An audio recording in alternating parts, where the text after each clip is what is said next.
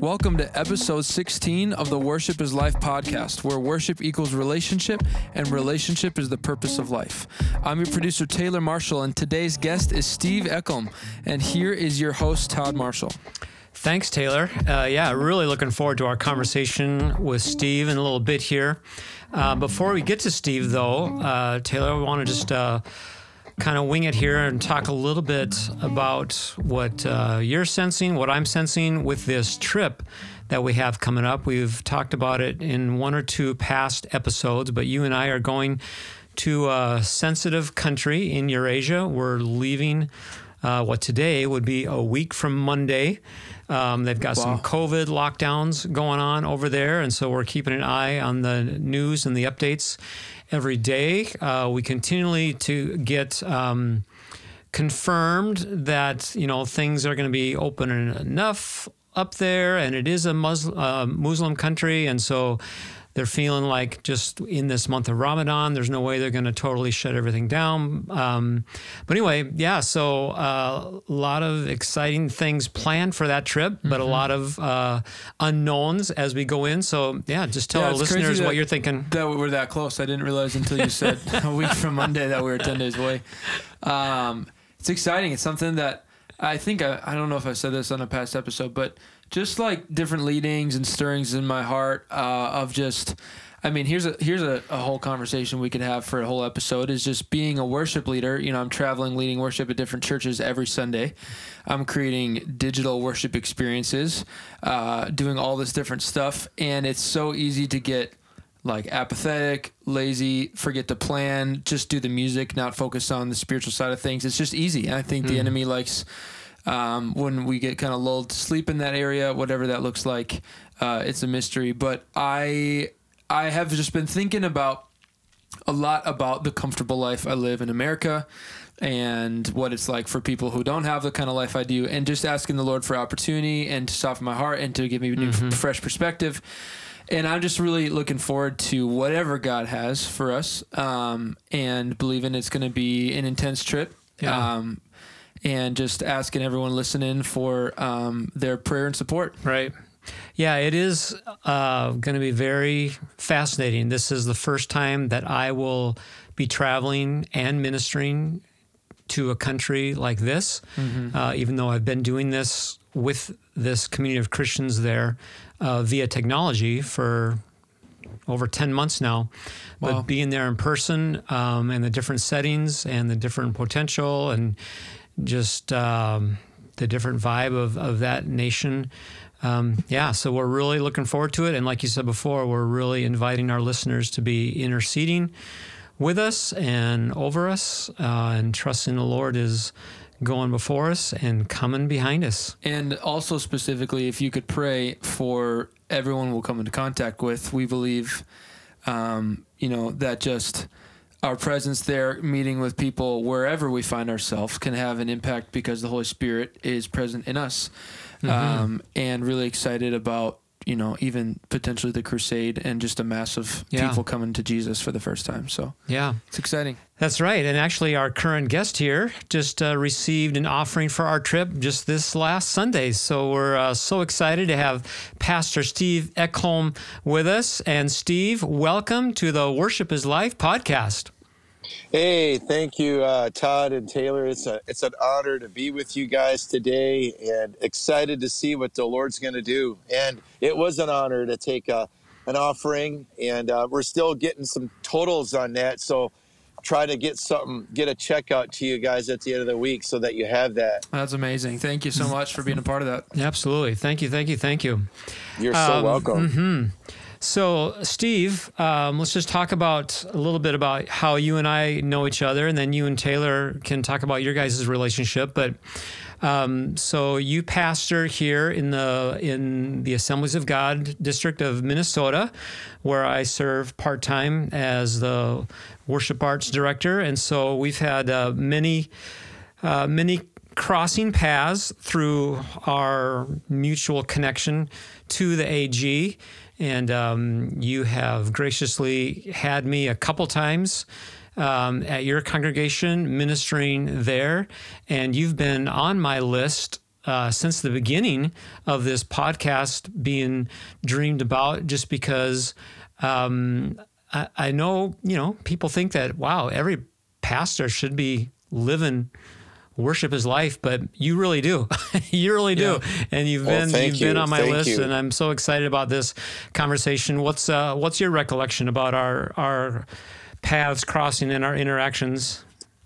Well, I remember, I think it was a sectional meeting. I think it was when you first started moving into the district, you were going around talking about worship is life. And I believe it was through a sectional gathering that I heard your vision, and we made a connection. And then I just really loved how the Lord spoke to you through that. And you're right. I had you come to our church because I wanted our church to, to hear and see about your ministry. But at the same time, I really loved your teaching on battle for worship. Just some of the revelation that the Lord spoke to you about that was so powerful. And not only that, Todd, you also were instrumental at that time leading discipling, coming alongside of us. We had a couple of young worship leaders that are now traveling literally all over the country and world. And you came in and helped us with a great outreach to our community with Dr. Dave Nichols as well. We had Dr. Dave still talks about that week and more of those meetings where God just came down, and you also were the worship leader, but yet it was our worship team that you were mentoring in that process. So it was incredible. And what God did and how God has used you, and just, again, just a great friendship connection. And I really appreciate how the Lord is using you in this season as well. That's awesome.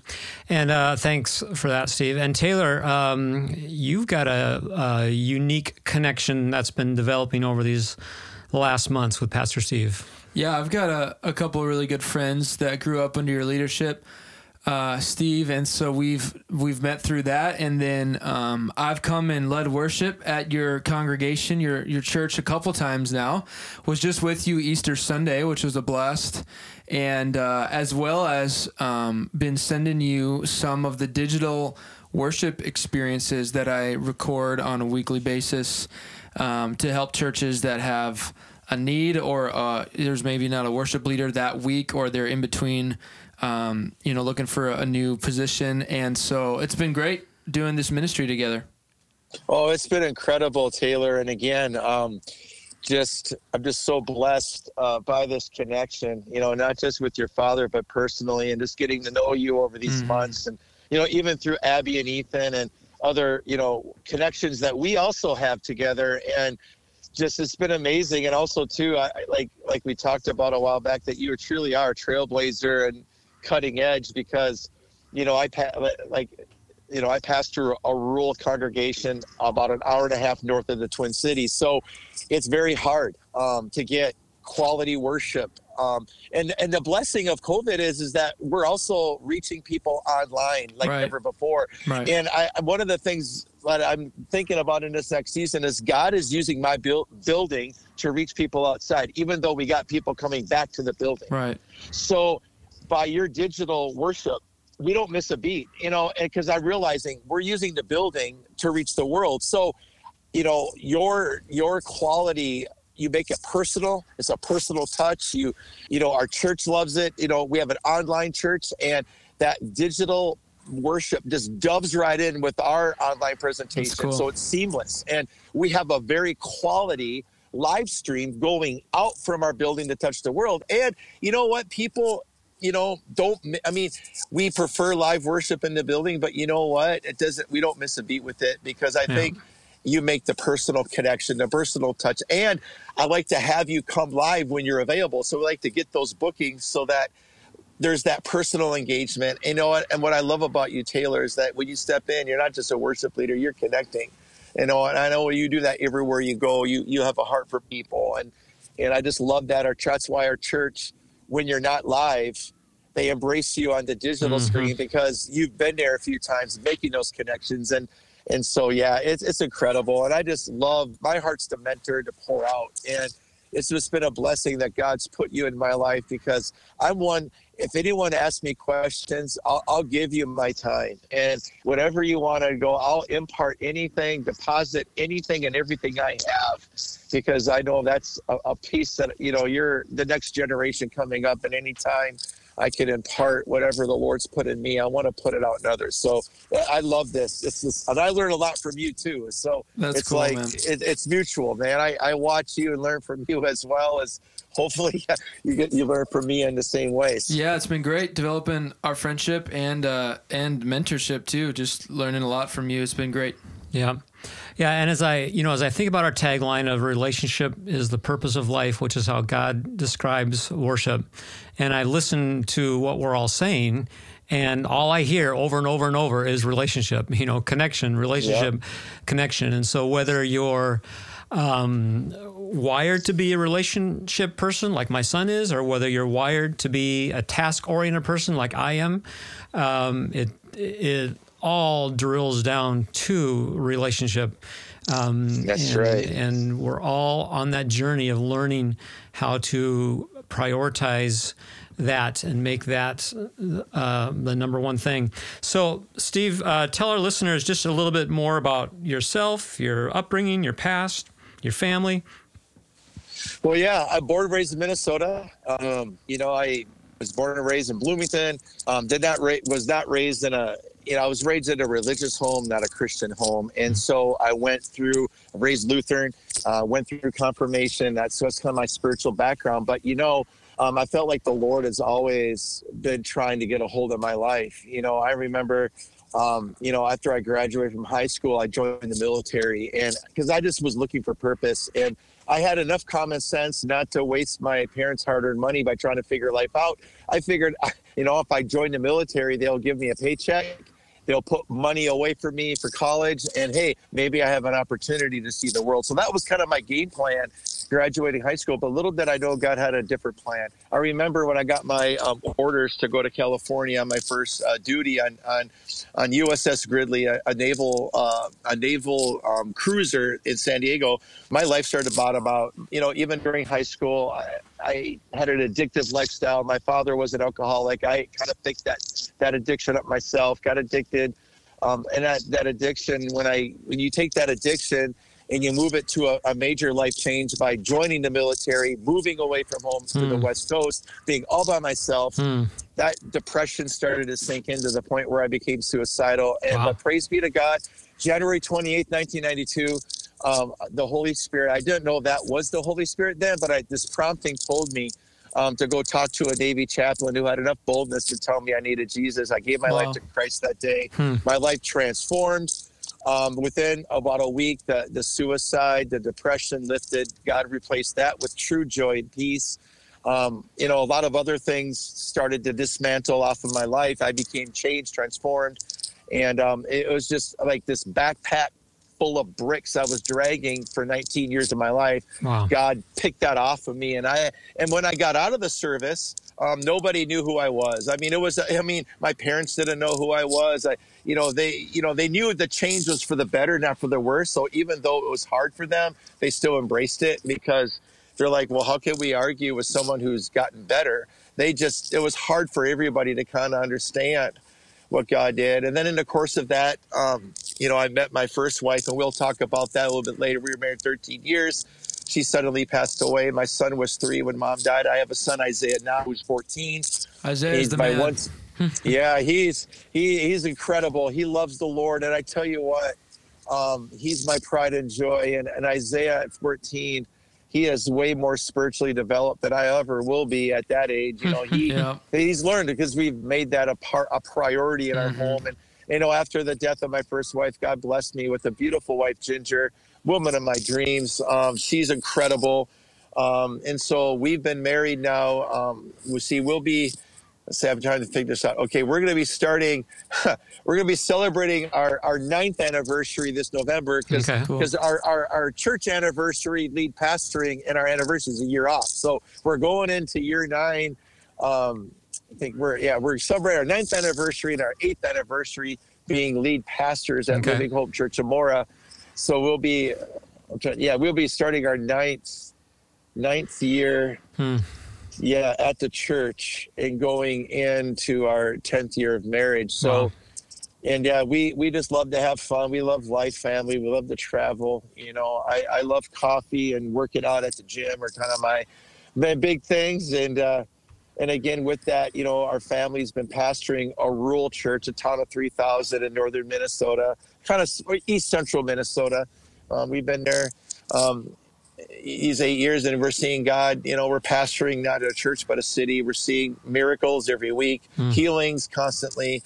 We're building favor and relationship in this community that we love. And even during COVID, the Lord has opened up so many doors for us to be a blessing within our city.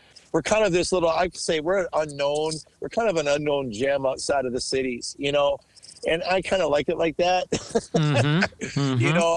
We share testimonies. We see more than 90, I would say about 90 people healed of cancer over the last 8 years. And we still get calls from hospitals across Minnesota asking us to pray for people, pray for the sick. And we see people regularly healed in our ministry. And we're just thanking the Lord for everything. We just love people, love the city. We want to see God move. Our church is living hope, and our taglines where hope comes alive. And that's our dream. We're in one of the poorest counties in the state of Minnesota, and hope is coming alive. People are being set free. People are coming to know Christ. I'm amazed that in my 8 years, how many people have been called out of our church, raised up out of our church, doing ministry at other places across the state and across the country. We're a hospital for the sick and the broken. And we just love how the Lord is using us and in our context. So, yeah. Wow, that's awesome. So tell us a little bit more about the story of your first wife and what happened with Melanie, and how God helped you through that and how others helped you through that. Yeah, and just trying to stay in the context of worship as life and, revelation and response. Let me tell you what, I love that because worship is life. It's more than a Sunday morning. It's more than a worship service. I mean, worship is who we are and what we do. It's everything. And I tell you what, even in trials, even in suffering, even in grief, requires revelation and it requires a response from us. Yeah. Now, that's a part of life none of us want to encounter. Yeah. But it is a reality, and it's even in Scripture we see story after story. And part of my story is, I was married to my first wife, Melanie, for 13 years. We had a beautiful life. Her father is a great mentor of mine, and guess what? We're still family. I still call them my in-laws. They still have embraced me as their son-in-law, and it's just God has really graced that. And my father-in-law was a pastor in the cities, and my wife struggled with epilepsy, a seizure disorder. She tried everything. We tried everything on the physical side of healing, and we believed everything on the spiritual side. I believe that. That's why, I understand both sides of the healing equation. I know why God heals, and I know why He doesn't, and because I lived both sides of that. And Melanie she brought great. She was always a fighter. She was always a woman of faith. She always had this beautiful smile that radiated. And you know what? You would look at my wife, Melanie, and say, man, you would say she doesn't suffer because she didn't carry herself like someone who suffered. She never took on that victim mentality. But you know what? She suffered. She would have epileptic seizures anytime, anywhere, any place without warning. Wow. And at times very vulnerable and complicated situations where, you have to deal with it, malls and church services, parking lots. I mean, you name it. And I think too, the fall put just as much damage on the body as the seizure did. And I think over time, just the falls, the hits to the head. And, I think, at that time we were in Oregon when Isaiah was conceived. So, at that time, God was moving us out of Oregon and into Maple Grove. We were children's pastors for a long time before I took a lead pastor position. So we got called back to Maple Grove. Isaiah was born, and then her seizures for a period of the pregnancy, she was not, we thought maybe God healed her because she had no signs of epilepsy. Oh, wow. But after The day after Isaiah was born, her seizures came back in more aggressive fashion. And none of us knew it as the family, but, God suddenly, I mean, it was like God was preparing us. We didn't know he was preparing us, but he was preparing us for the inevitable. When Melanie, passed away in the fall of September 17th, 2010. And, she passed away suddenly. She passed away alone in the house. She was cleaning the bathtub and drowned through a seizure. And Oh my goodness. I didn't know. I did not know that. Well, when I walked into the house, this is how the Lord prepared us. He prepared us. He prepared me. Role reversals before she passed away. Things, his hand was on all of this. But I walked into the house, and I shared this even on Easter. I walked into the house, and God spoke to me. He said, laundry's done, cookies are made, and the house is clean, and Melanie went on a vacation that you can't go on. And I knew right then and there, and she passed away. Why? Because Melanie's mom taught her daughters to clean the house before you go on vacation. God used something familiar, revelation. He used something familiar to get me to get to the right response. Okay, so God showed me laundry's done. She hadn't been able to do laundry in months. Cookies are baked. She hadn't been able to cook in months. This is why this is all miracle. Laundry done, house clean, cookies made. And he says the laundry is done because, you're not going to have time to do this because you have to prepare for this. The cookies are done because you need comfort during this time. And the house is clean because, again, as a sign of her love for you because she's not here. And then when I walked up and I found her and I had to call 911. And then the other revelation response in that moment was that really shocked me into the path of healing was the pastor that replaced my father-in-law became a mentor because he lost a wife in ministry too. Wow. So God already had it set up for me that I was going to get mentorship through this pain. And my pastor, after I called 911 and I called the family about it, my pastor was the third one, and he was there before everybody showed up because our church wasn't that far away. He grabbed me, as the EMTs were coming, as the coroners were coming, the cops were coming, as all this chaos was happening at my home. My pastor grabbed me by the shoulders and said, Steve, you need to embrace this. If you choose to embrace this, this will bring about the greatest transformation of your spiritual life. But today, if you choose to reject this, this will bring about your greatest fall. And at that point, he spoke such truth that it was like the shock things came to me, like EMTs usually will try to shock you back to life. Well, my pastor grabbing me that way, speaking those words, shocked me onto the trajectory of healing right away. And I chose to embrace it. I embraced the pain, the suffering. But going back to revelation response, there's a lot of details I could go, but the main one that kind of fits in context with what this show's about is that in that moment of loss and pain, the revelation that I had from previous encounters with Jesus brought me to the response of saying, yes, Lord, I embrace this suffering. Okay. And what brought me to healing and what brought me to restoration was worship in my time of loss. I couldn't read scripture. I couldn't do a whole lot because of the pain and the grief and the sorrow. But worship and through journaling. See, again, my time in God's presence, listening to worship music, what brought me to journaling was my response. And God, see, I wasn't reading the Bible in the first 6 months, but I was worshiping. I was receiving from the Lord. And I wrote it out in a journal, and I found that God truly was speaking to me in that time. That brought me to a deeper level of healing, and again, I understood what grace was and the comfort of the Holy Spirit was. But every night when I put my son to bed, at that time I put him to bed around 7 to 8 o'clock. That time was my time to be at the Lord. And I would turn on worship music, and I couldn't sing, but I could listen to it. But it was in the place of being in that worship, and my response was my journaling. So revelation and response, that's what brought me to healing fast It's what brought me to a place of transformation, and it also prepared me for the next season of my life. Yeah. Wow.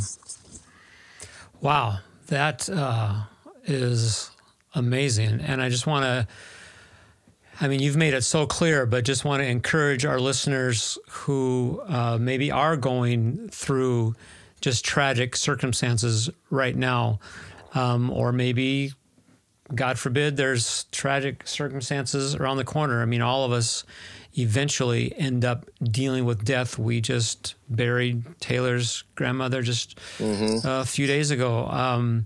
And just hearing you talk about, you know, the relational dynamics with God and your part in that relationship. There's, no matter what our circumstances are, no matter what we're walking through, whether it's mountaintop or valley, there's our part of the relationship. There's our response in that. And then the beauty of it is when we respond favorably, then God responds favorably.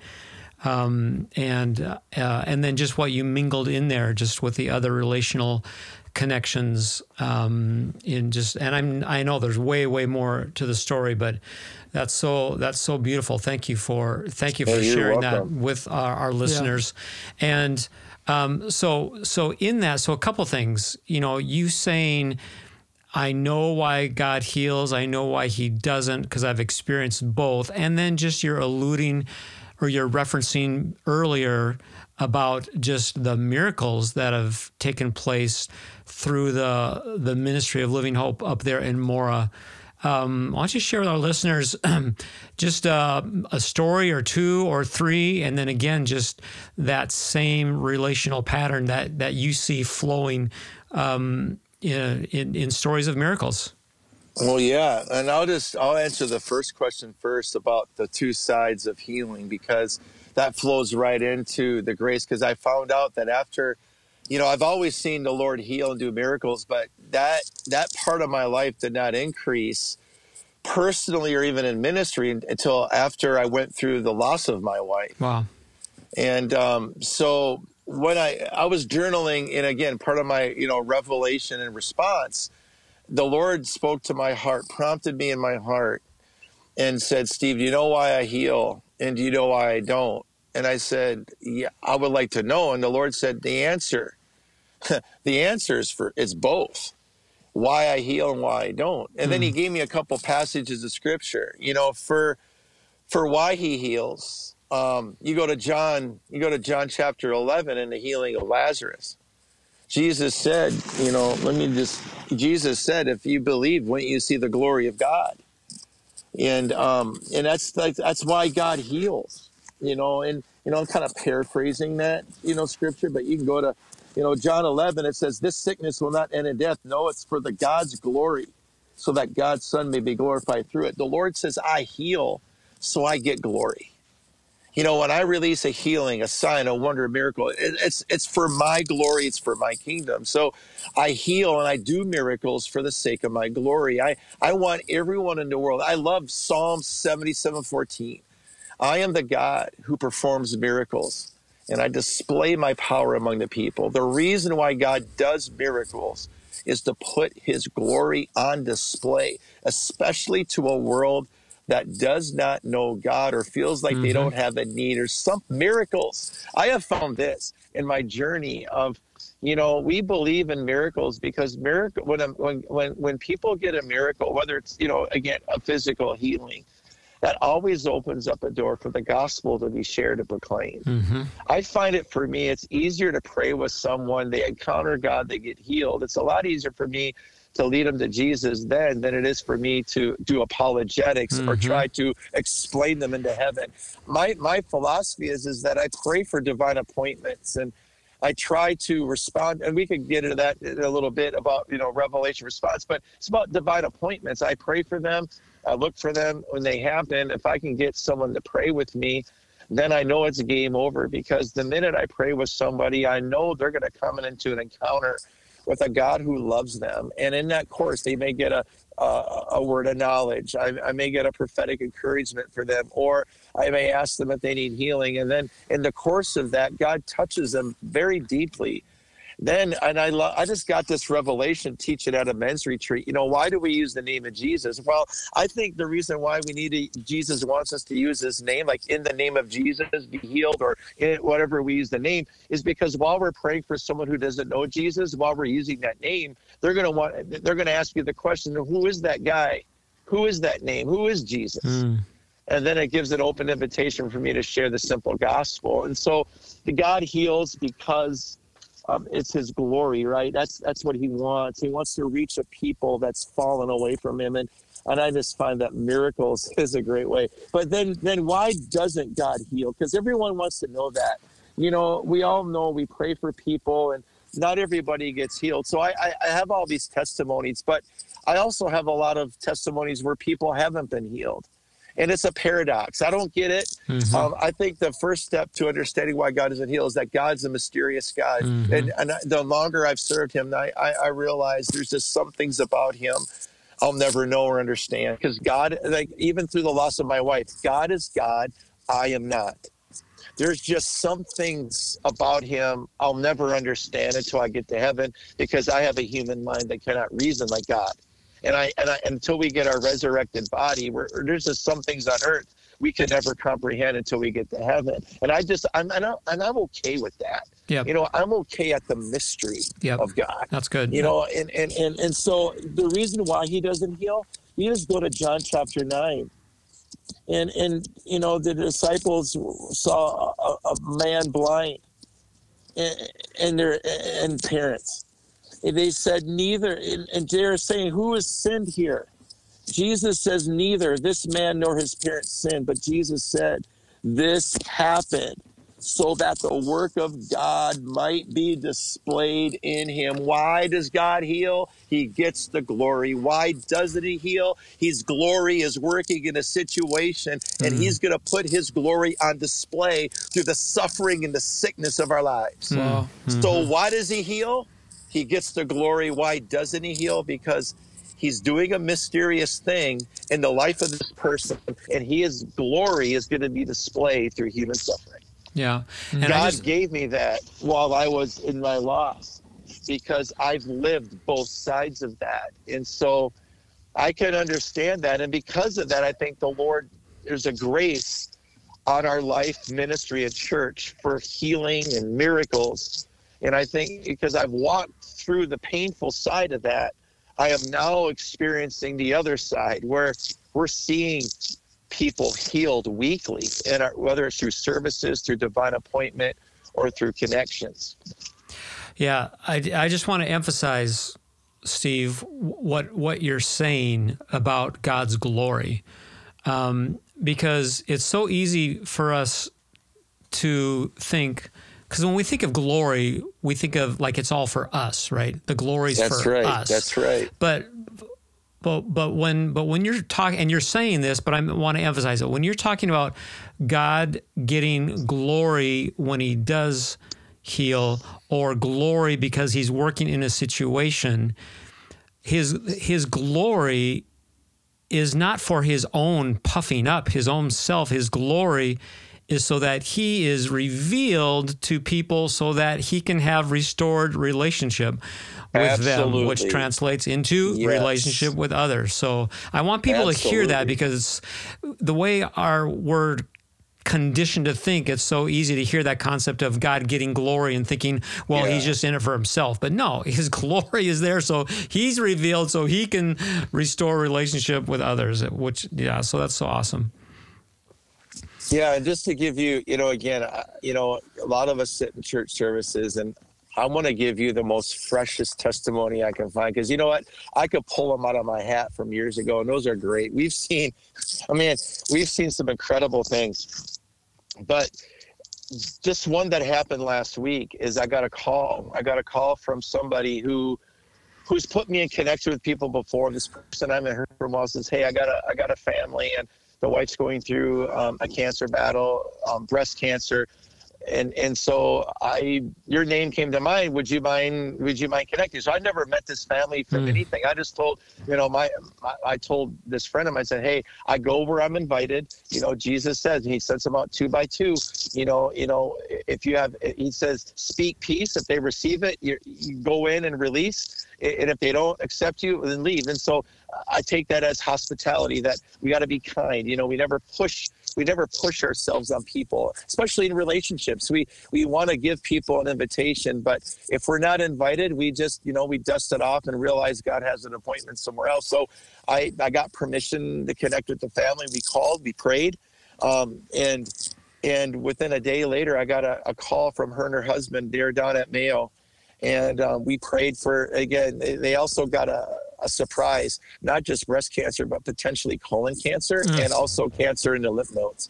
So we prayed for all 3 of those.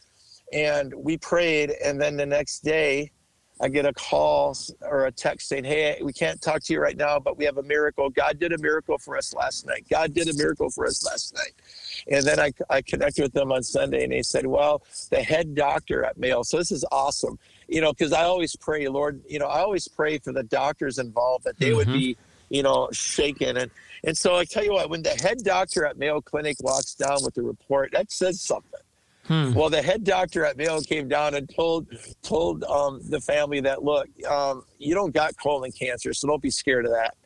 In fact, don't even be concerned about your colon altogether. So, and so God healed, literally, they thought, people were telling her that she had potential colon cancer. Some of her doctors said, we need to get you to Mayo because we look like you have cancer there and we need to get it checked out. So, cancer always releases the spirit of fear and doubt and death. So we broke that off of her and we prayed, and then the doctor gave her the report, and then, and then there's other things attached to that. So that's happened within a week ago. Wow. Just a phone call, praying with someone over the phone, and then they go down and they get, a day later, they get the report of the Lord. And that's just incredible.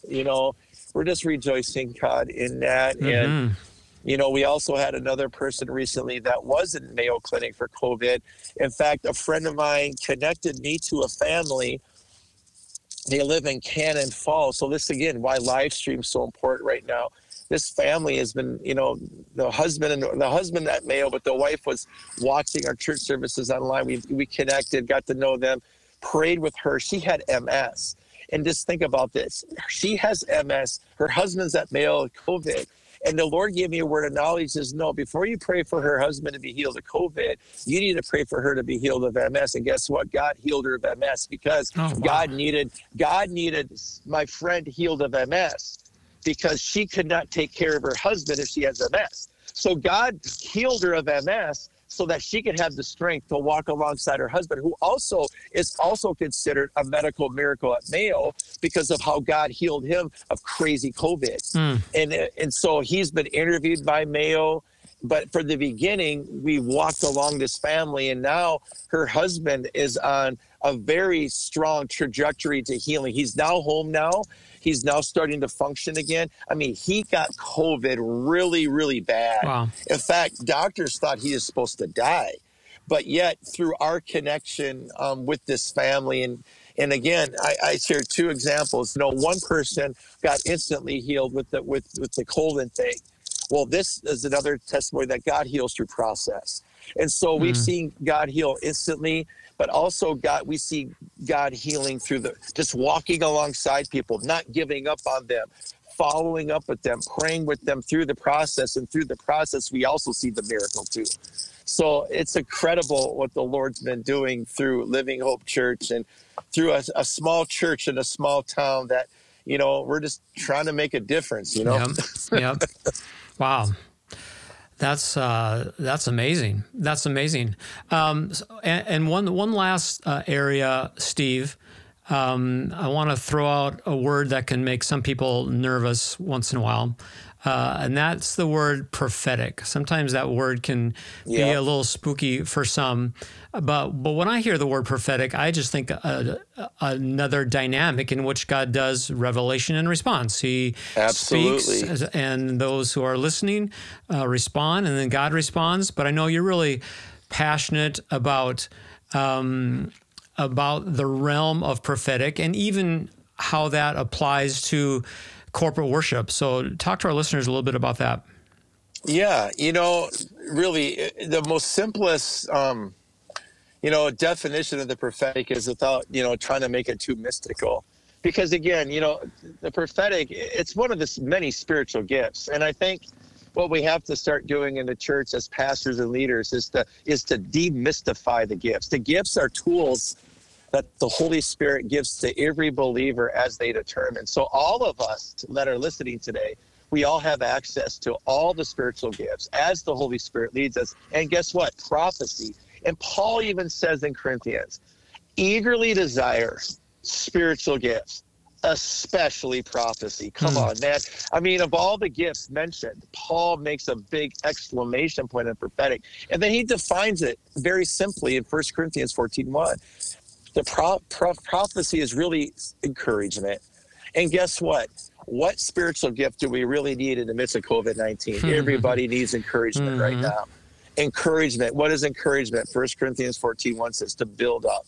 People need to be built up. The prophetic should build somebody up. Also, prophetic is comfort. We need comfort right now. Words of encouragement, words that build up, words that comfort. Also, exhortation, words that, build up, words that draw people closer into relationship with Jesus. So if you're getting a prophetic word and it does that, you got a legitimate New Testament prophetic word. And a lot of times people think the prophetic is about calling out dirt in people, calling out the sin. That's an aspect of prophetic, and you see a lot of that in Old Testament. But also prophetic is always a balance of God's love and God's justice. The prophetic is about calling people to repentance, calling people, giving people a second chance. And yes, if people refuse to repent and they refuse God's second chance, guess what? You're going to get the judgment of God. But by and large, prophecy calls people to a deeper commitment to Jesus, and God raises up the prophetic and for us to draw people into that. So it's really, prophetic is really hearing God's voice, and the revelation response. Yep. And so prophetic is really, getting into a place where we hear God for ourselves first and respond to it. But when we step into the realm of the prophetic, we're actually beginning to hear God's voice for other people and encouraging other people to respond to God. That's why prophetic words are so encouraging. Like even someone who doesn't know Jesus, you can give them a word of encouragement that causes, revelation that we receive from the Lord for them, can put people into a place where they can respond to the Lord. And most of the time they do. Yeah. And then, so that's really what it is. And how do you apply that in worship? Well, that's one thing we try to do in our corporate gatherings. Again, prophetic, we try to demystify it. We don't want it to be, it's not kooky and weird, but really what it is, it's hearing God and responding to God. And I'm always trying to train worship leaders that come through our ministry is to hear, I always say, don't go through a song set. Don't just play songs. You have your songs, but what's God saying and singing and speaking to you through the song set? And usually it's through transitions that God brings the prophetic to a corporate worship stage. So I'm always trying to coach worship leaders. What's God saying between the bridge and the chorus, or the chorus and the bridge? What's God speaking or saying from one song to the next? I always say, don't start and stop, flow with them. It's like a river. We're flowing. And, and you're just, like I always say this, the Selah in Psalms is a perfect example. You see revelation and response as David is writing worship music in Psalms. And I love the Selah. It's a pause. But I think it's deeper than just a pause. I really believe as I get into that moment, trying to picture myself as King David. King David played instruments, and I'm thinking the Selah is more than just him starting and stopping. I believe David is playing instrumentally. And what you get before and after the Selah is the revelation, okay? David's getting revelation. He's responding in the Selah. He's prophetically playing because he doesn't know what God is saying next. And then what he writes down next is what he's getting from his time of just being in God's presence. So that's just a different way of looking at the Selah. It's like, and I tell worship leaders, when we're in those moments of instrumentation, don't just rush through it. Mm-hmm. Could God be speaking something? And sometimes God could be speaking something to somebody in the room, or it could be a fresh chorus. It could be a new song that God talks about. And so it's just creating a space, even in our music, for God to speak. And if you're a worship leader, are you giving time for God to speak through you to the body? Or are you just, okay, I got a 15-minute song set, so we're just going to pump songs. But I'm trying to encourage worship leaders that come through our ministry, whether they're with us for a season or even visiting. I always give way for the prophetic, and those that are engaged in it love it, because we want what is God saying in the moment. And we believe that the music is a setup for God to speak, and if we look for it, he's going to speak. It might be a phrase, it might be a chorus, it might be a word, and we're looking for that in the worship.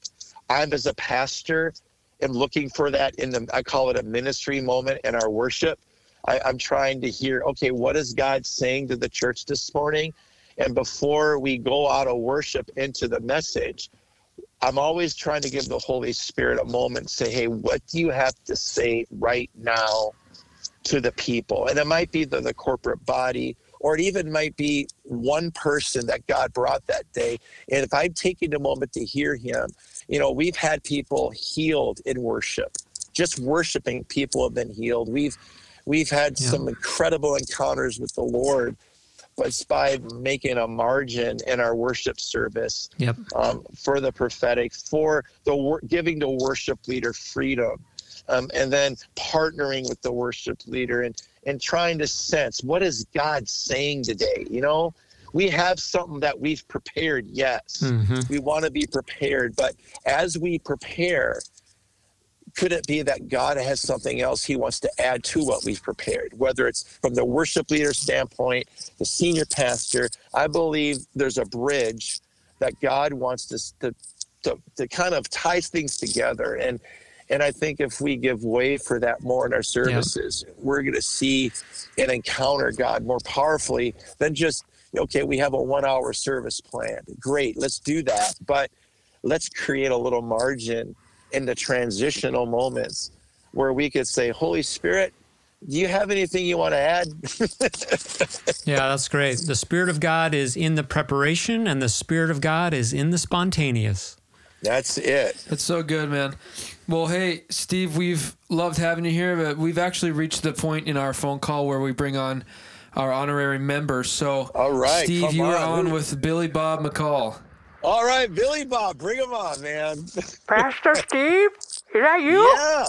Yeah. Hey, Billy Bob, how you doing, man? Oh, Pastor Steve, I am well. It is just an honor for me to meet you. I mean, young Master Taylor's been telling me all about you lately, and I just said, I gotta meet this guy. Hey, you know what? I mean, this guy sounds like a potential hero. I gotta meet this guy. Well, Billy Bob, you'd fit well in rural Minnesota, baby. Well, I kind of get that vibe. Yeah, I kind of get that vibe. Oh man, well, Pastor Steve, let me just say that I know a thing or two about a thing or two, Okay. and I've been stalking you on the Facebook. Uh-oh. Yep. And I came across something that just caught my eye, and I just got to bring it up. Oh no. I just saw this post about. I don't really understand how this works, but it's something about the way you draw the letter Y. It kind of like, it brings out, it kind of reveals, since we're talking about revelation, it reveals your most negative dominant trait, I guess. And so here's what I'm seeing, Pastor Steve. You and I, we have a lot in common. We have a lot in common because the phrase here that kind of overall describes the whole thing I'm seeing here is brutally blunt. That's it. Brutally blunt. And yeah. I mean, does that sound like you? I know it sounds like me. Does that sound like you? Brutally. It does. Yeah. I tell you what. Oh man. It does. Hey. Now the thing is with me, I don't know how it is with you, but I can get myself in kind of trouble being brutally blunt. You ever get yourself in trouble when you're brutally blunt? Oh yeah, I've gotten in trouble with my wife. Oh yeah. Mm-hmm. I've got in trouble even with my son. And you know Yep. what? Being a Mm-hmm. pastor, I tell you what, every once in a while, I've gotten in trouble too. Oh man. Well, I've had, put it this way, I've had to clean up some messes along the way, if you know what I mean. Yeah, we make the messes and then we gotta clean them up. I get that. I know, and it's so hard. Well, there's some other good stuff in this description here, though, that I really feel like that you and I really have in common. Like one of the things it says here under this description is that you radiate charm wherever you go. Oh, that's me That's to the right. T. Is that you? No, it is. That's my wife. Oh yeah, I was going to say the same thing. My wife says you're such a charmer. You're just such a charmer. That's right. You do the brutally blunt thing, but then you come in the backside with a little charm. Oh, absolutely, Billy Bob. We have to. That's what balances out. Yeah. Oh, and I love this one. This is so me.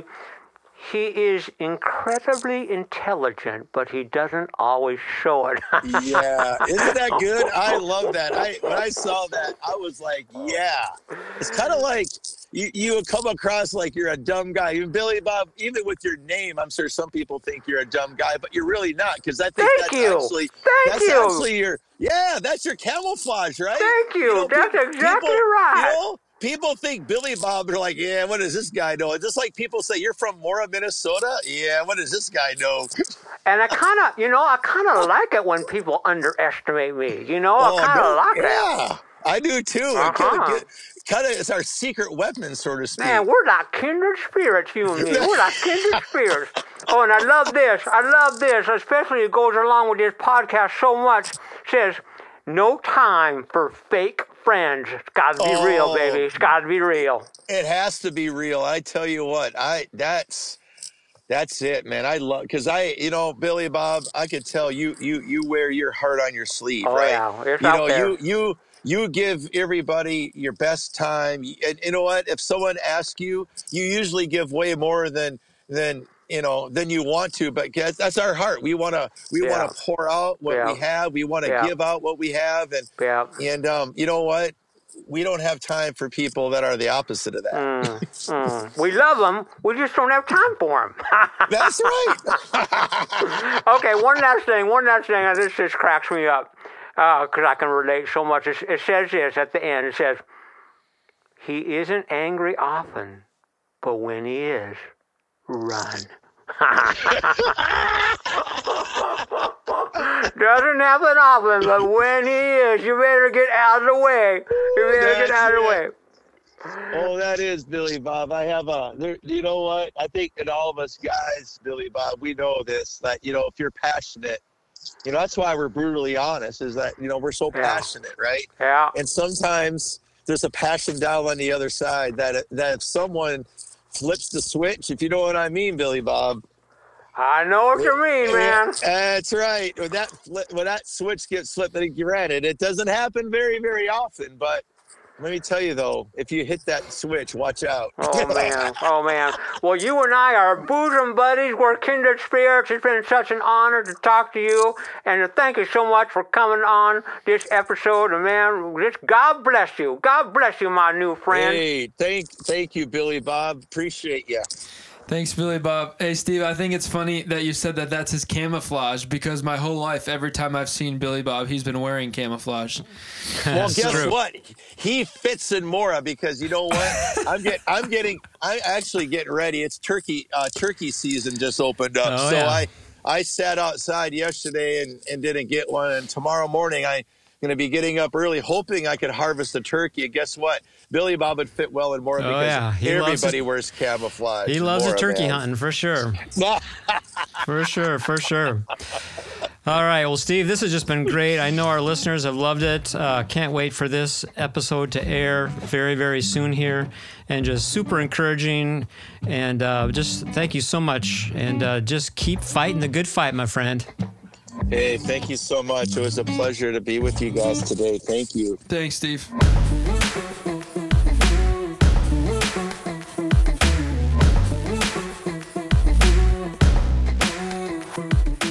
For resources and to find out more about Worship is Life, head to worshipislife.org.